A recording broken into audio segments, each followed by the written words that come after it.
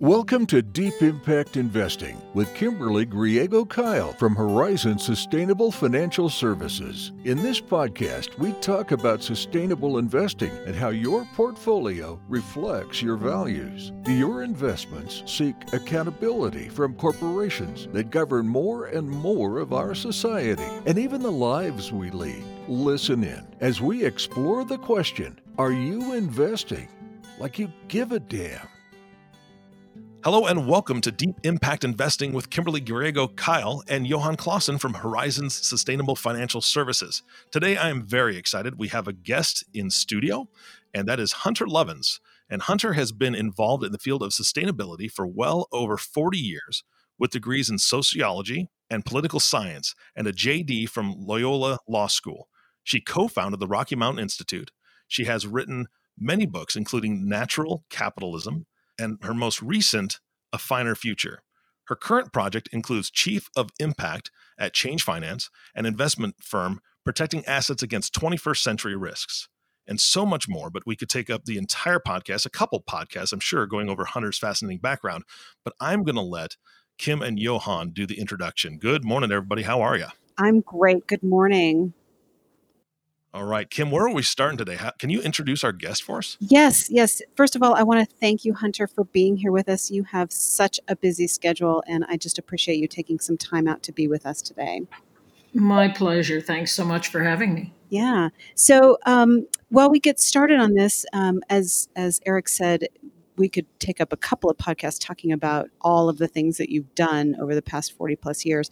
But that would be dull. Yeah, I don't think it would be dull. I think it would be really fascinating. But, Johan and I know you pretty well. We've seen you speak a number of times, and we know a lot about your broad background. But can you kind of give us the 2 to 3 minute synopsis of who you are and just a little bit about your amazing history? I'm a Colorado cowgirl who somehow got stuck riding airplanes more than I ride horses. I was in Milan, Italy 2 days ago. I'll be in Boston and New York next week, Shanghai, Singapore. No, Istanbul the week after that, then Singapore the week after that. And what kinds of things are you doing as you're traveling around the world right now? Milan was keynoting a conference on sustainable agriculture. Boston will be advising a family office. New York will be teaching at the Bard MBA. Istanbul will be speaking at the United Nations Conference on Sustainable Development. Singapore will be keynoting a World Bank conference on climate change. I'll be talking about profitable solutions to the climate crisis. Wow. I got to say, I'm just a tiny bit jealous of all of those wonderful places you get to visit. So, how did you get from law school into this jet-setting work? I took a law degree because I thought it would be the best way to drive change, to help deal with the issues around inequality, social injustice, the looming environmental crisis. This all back in the 60s. And as much as I loved law school, the law turned out not to be a good route to drive change. Thank God for all the great environmental lawyers who are still in there slogging. But I quit and became a forester, got into environmental education, tracked from there into energy policy. From there, went back to work with David Brower at Friends of the Earth, helped create Rocky Mountain Institute, ran that for 20 years till they fired me, then created Natural Capitalism, and here we are. That just sounds like an amazing turn of events for you, and you've done some really fascinating work. And what you're doing now is also very interesting to Johan and I with our sustainable investing. Tell us a little bit about the current project, Change Finance. Change Finance is a very cool endeavor. This is a company that a few of us created to, change finance. The amount of money that is invested around the world could drive the change that we've all been seeking or impede it. And it seemed to us that it was high time to create a company that had an investment philosophy that people putting their money in the right place can do an enormous amount of good. Conversely, money put in the wrong place is what's driving the harm facing us. And a tremendous amount of money is now at risk. I work with a brilliant man named Tony Seba, Stanford professor, Silicon Valley entrepreneur. Tony says, inevitably, for fundamental economic reasons, the world will be 100% renewably powered by 2030. The reasons are fall in the cost of renewable energy, particularly solar, fall in the cost of storage, batteries, the electric car and the driverless car, and then the business model of transit as a service. So with cheap solar power, storage, which makes renewable energy fixed firm 24-hour power, electric cars autonomously driven, to get from here to there, which is what we want, it would be tenfold cheaper to whistle up one of these AEVs than to pay to own, fuel, maintain, insure a private vehicle.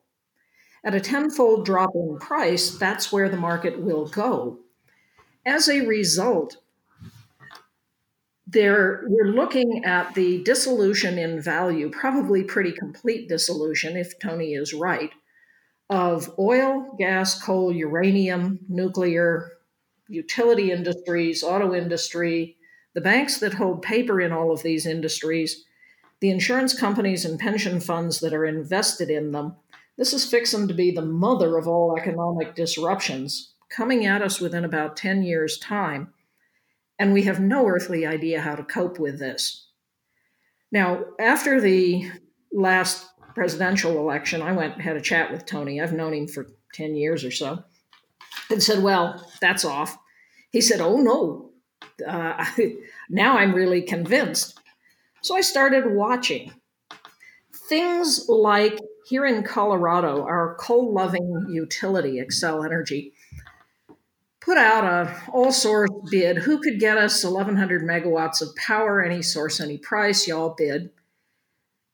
They were assuming that natural gas would win, and then coal would be next. Wind was a little below 2 cents a kilowatt hour, solar a little above 2 cents a kilowatt hour, wind plus solar plus storage, 3 cents a kilowatt hour. The cheapest fossil bid was 4 cents a kilowatt hour. Wow. Xcel said, no, bid it again. We've got all these solar tariffs. Numbers came back essentially the same. Yeah, there were solar tariffs and the price had continued to drop. So Xcel said, can we cut 2 coal plants and pledge to go 2/3 renewable? The Public Utility Commission said, sure. Since then, they have pledged to go 100% renewable. Wow. The electric car. China has said they're going to phase out the internal combustion engine. That's a quarter of the world's car market. The autonomous vehicle, there are 48 companies working on these things. And when I was in China a month ago, they announced they were opening a freeway for autonomous vehicles. These things are on the road today. When I was in Vegas last November, whistled up a lift and up came a dialogue box, would I accept an autonomous vehicle? And I hit, yes, I'd love to ride in one of those. Yes. Oh, wow. And in the end, I got a drivered vehicle. But it's an indication of how fast these things are coming. Car sales are down the world around. People are waiting for these, first of all, electric vehicles. I drive a Leaf. It's simply a better car. And I love driving past gas stations. Now, the relevance for investing is if any of this stuff is right and your portfolio holds fossil companies, you are at risk. Absolutely. Carbon Tracker came out with a number back, 2010 or so, that if we are going to keep global warming below the rise of 2 degrees C, we have to leave 80% of the fossil energy in the ground. My friend John Fullerton said, on whose books sit those assets? He calculated that it's 20 to 30 trillion in assets about to be stranded. Last November, Carbon Tracker came out with a report that said it's 25 trillion and peak fossil will be 2023. So that's only 4 years from now. Do you hold Exxon in your portfolio? If so, don't be the last one out turning the lights out.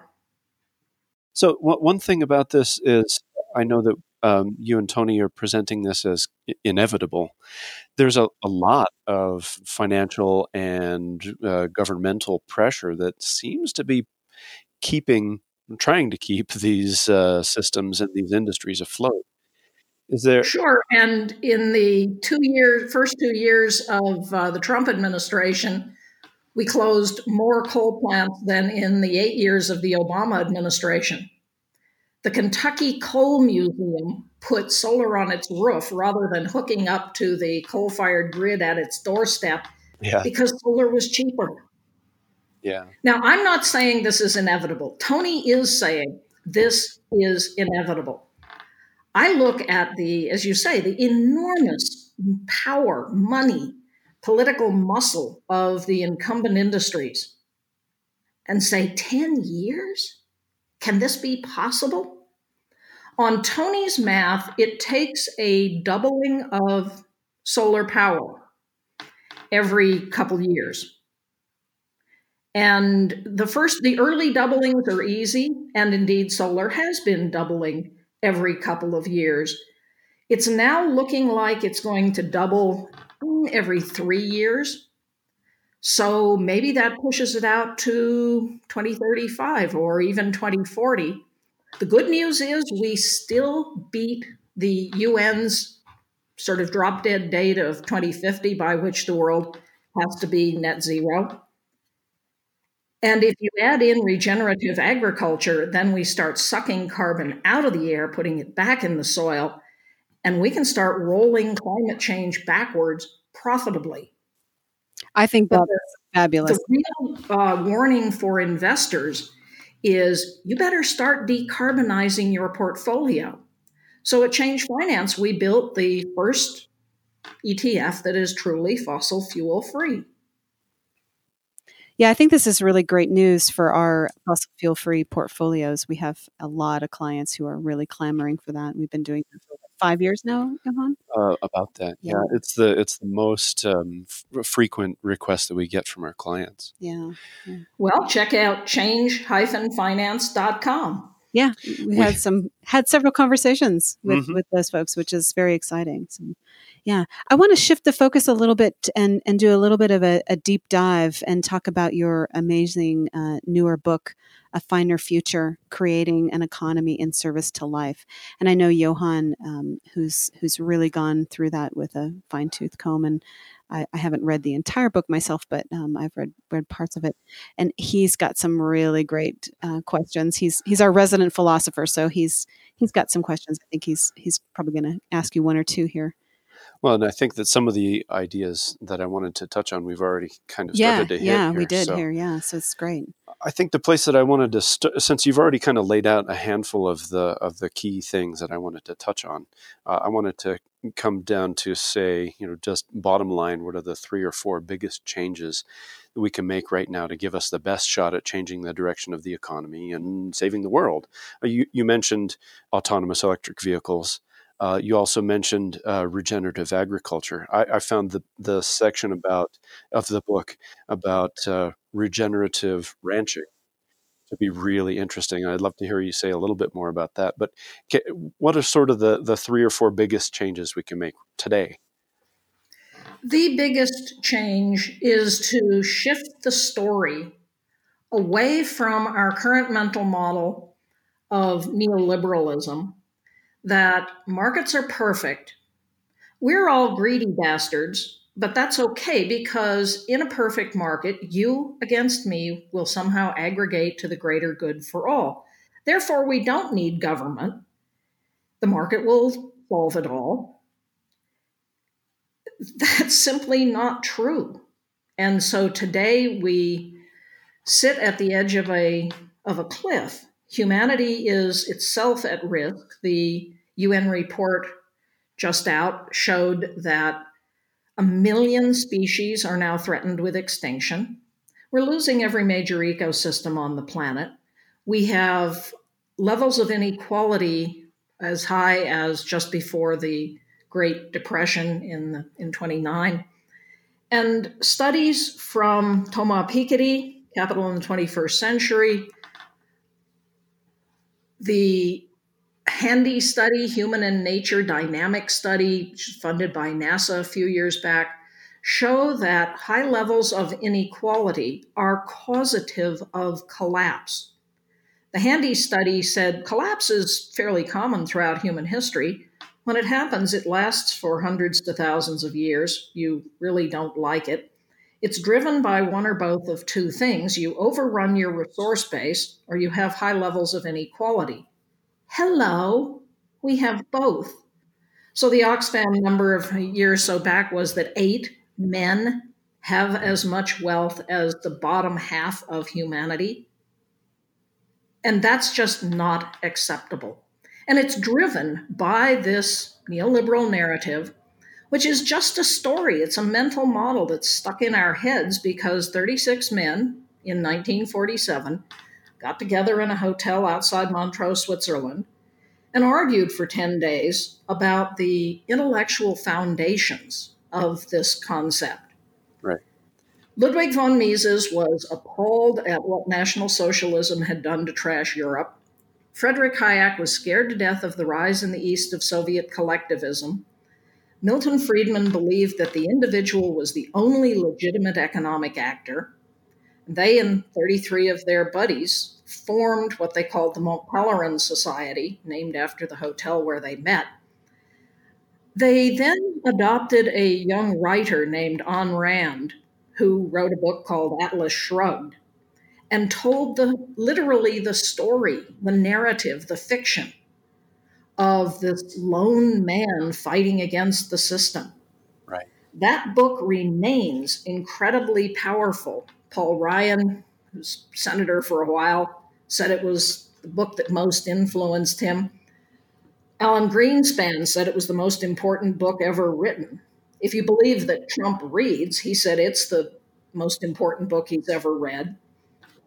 And this narrative continues till today. It was a wonkish ideology until 1970, when Lewis Powell, who went on to become Supreme Court Justice, was asked by the U.S. Chamber of Commerce to write a memo of how could business re-legitimize itself after the 60s. 60s, sex, drugs, rock and roll. Business was feeling somewhat left out. Powell said business must learn that it has to seize and use power assiduously, and it must be well funded to do this. He laid out 26 targets. And it is chilling. You can go on the web, download the Powell Memorandum, right, and read how it is that the world in which we live today came to be created.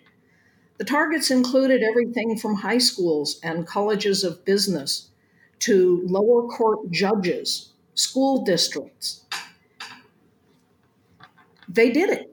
On the strength of that memo, 5 entities, I think it was Olin, Coors, Scaife, Mellon, Bradley, the Koch brothers, each put something like $5 million into creating and endowing Heritage Foundation. Right.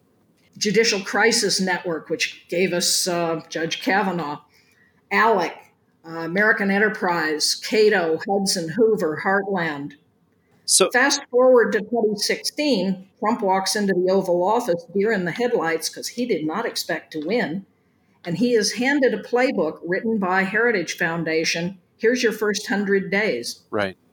What's our story? What do we believe in? Well, The neolibs can say it in 3 sentences. Markets are perfect. We're all evil bastards. We don't need any government. End of story.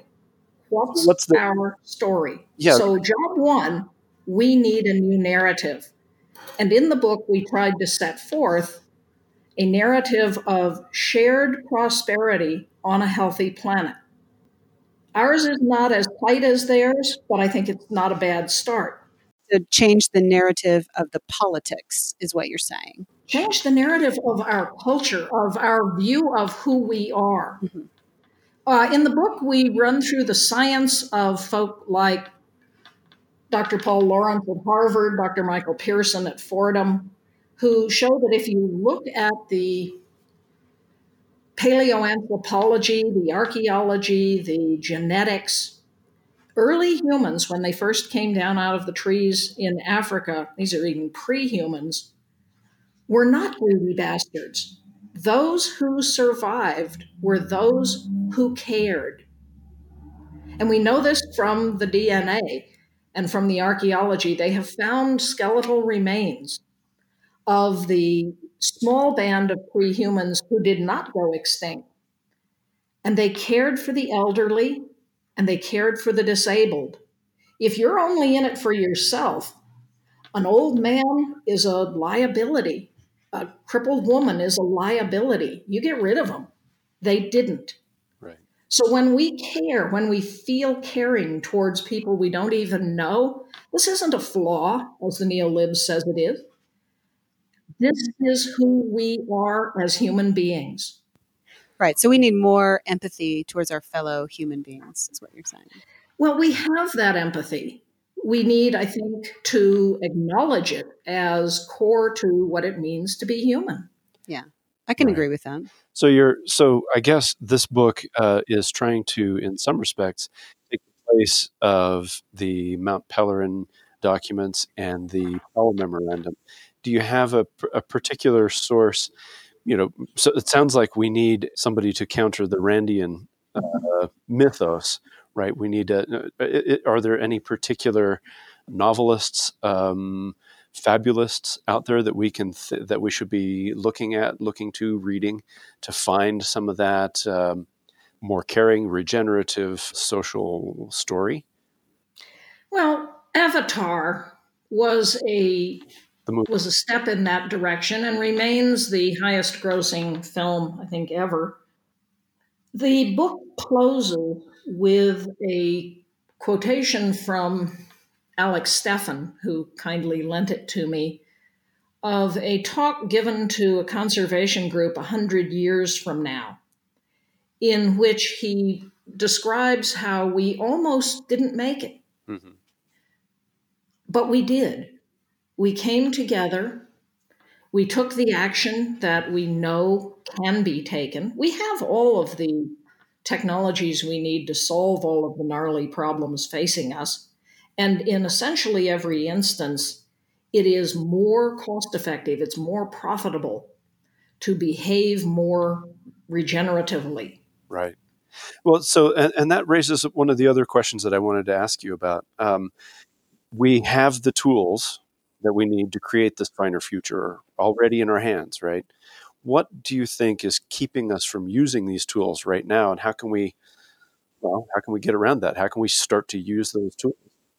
The second two critical things we have to do are, one, make Tony Seba right. Shift to renewable energy as fast as we can. And again, the good news is that it is profitable to do this. The third thing that we need to do is implement regenerative agriculture. This is the way that we will roll climate change backward and do so profitably. And again, this is more cost effective. It's what will keep farmers in business. The UN has shown that business as usual, we have maybe 60 more harvests, and then we're out of soil.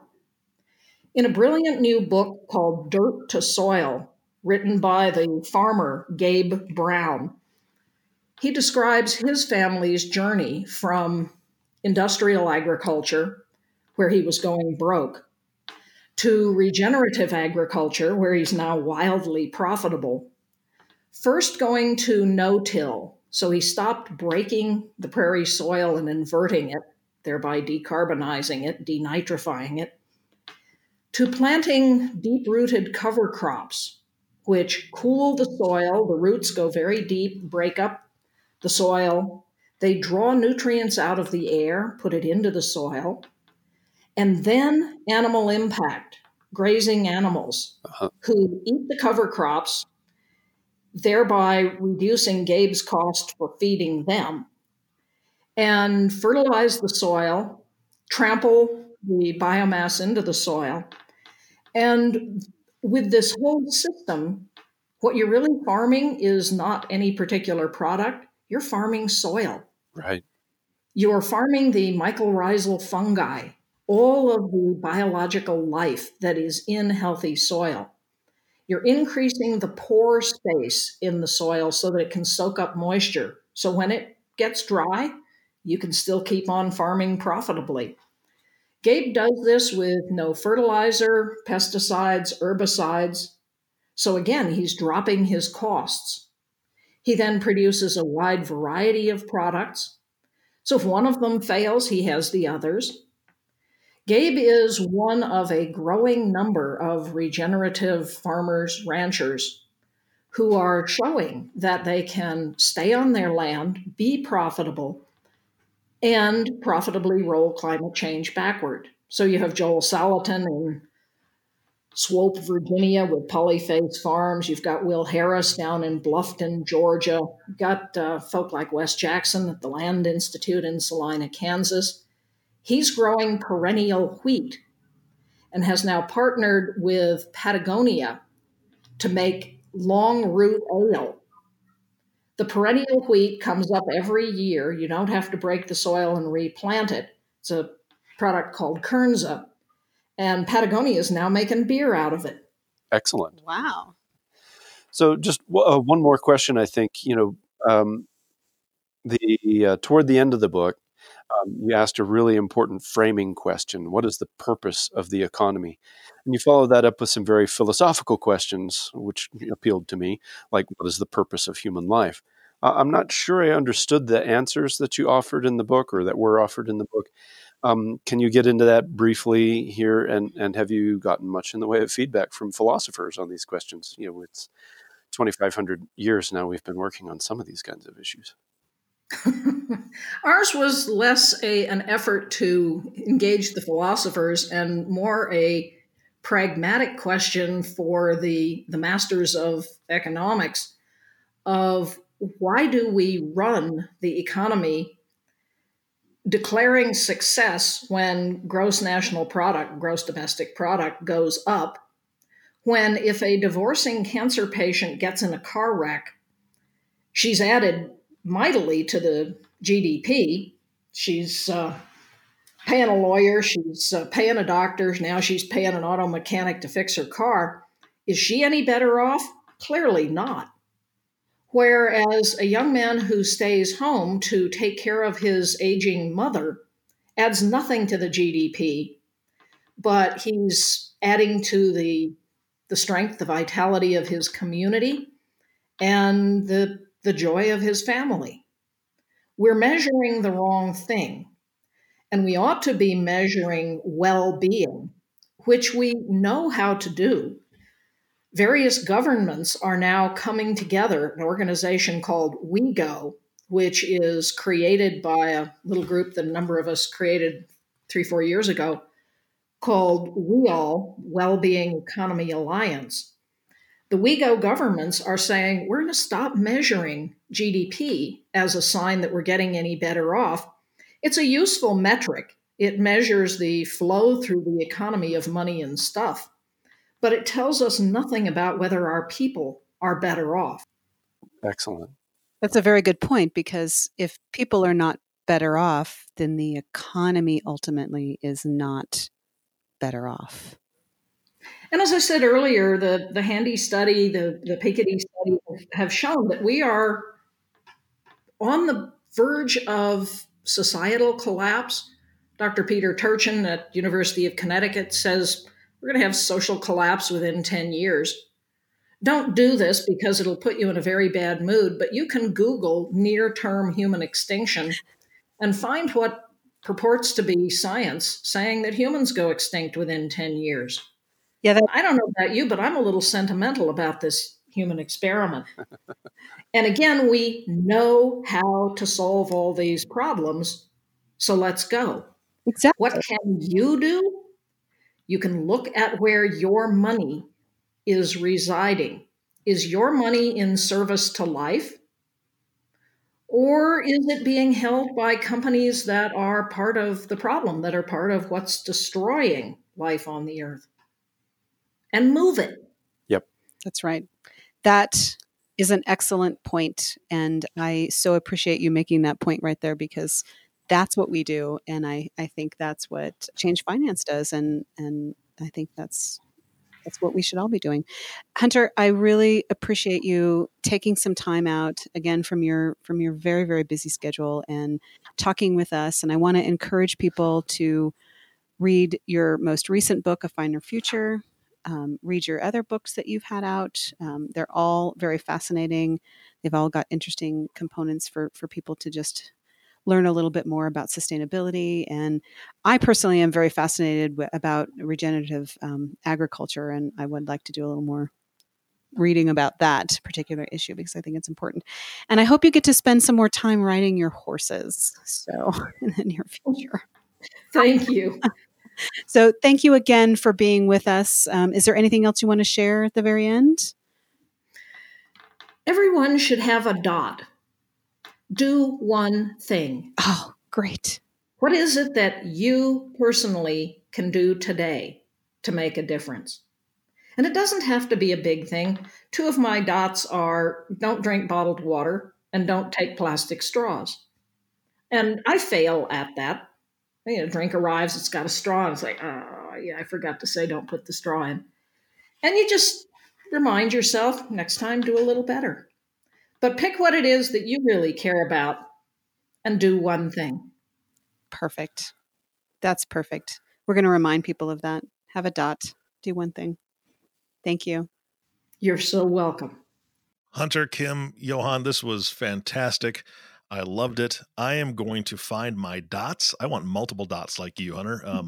Starting with those 2, my daughter actually just really got after me about plastic straws. I don't use them a lot, but we went to one of the convenience stores here and I'd never seen it, but they actually have a paper straw option. Yeah.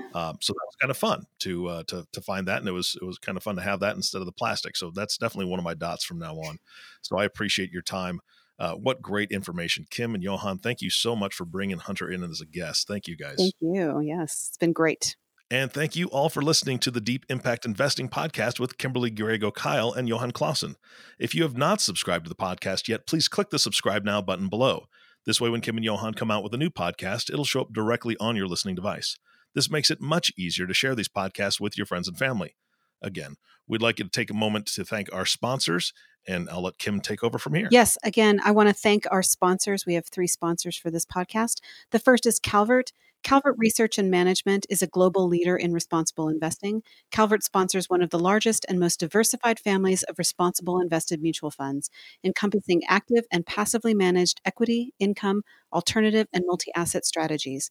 With roots in responsible investing back to 1982, the firm seeks to generate favorable investment returns for clients by allocating capital consistent with environmental, social, governance, best practices, and through structured engagement with portfolio companies. Our second sponsor is Pax World Funds. Pax are advised by Impax Asset Management LLC, formerly Pax World Management LLC, a pioneer in the field of sustainable investing. Pax offers a diversified lineup of mutual funds focused on the global risks and opportunities arising from the transition to a more sustainable global economy. Each fund integrates environmental, social, and governance research into the investment process to better manage risk and deliver competitive long-term investment performance. Since 1971, Pax has made it possible for investors to pursue financial returns while having a positive social and environmental impact. And our third sponsor Trillium Asset Management is proud to be the oldest investment advisor devoted exclusively to sustainable investing since 1982. Trillium's focus is to seek to provide competitive financial returns while also helping clients leverage the power of their assets to create positive social and environmental changes. Thanks to our sponsors. Yes, definitely. Thank you to those sponsors. Please go visit those websites. Take a look at those companies that she just mentioned. They are doing wonderful things. And thank you again for listening today. For everyone at Horizons Sustainable Financial Services, this is Eric Johnson reminding you to live your best day every day. And we'll see you next time.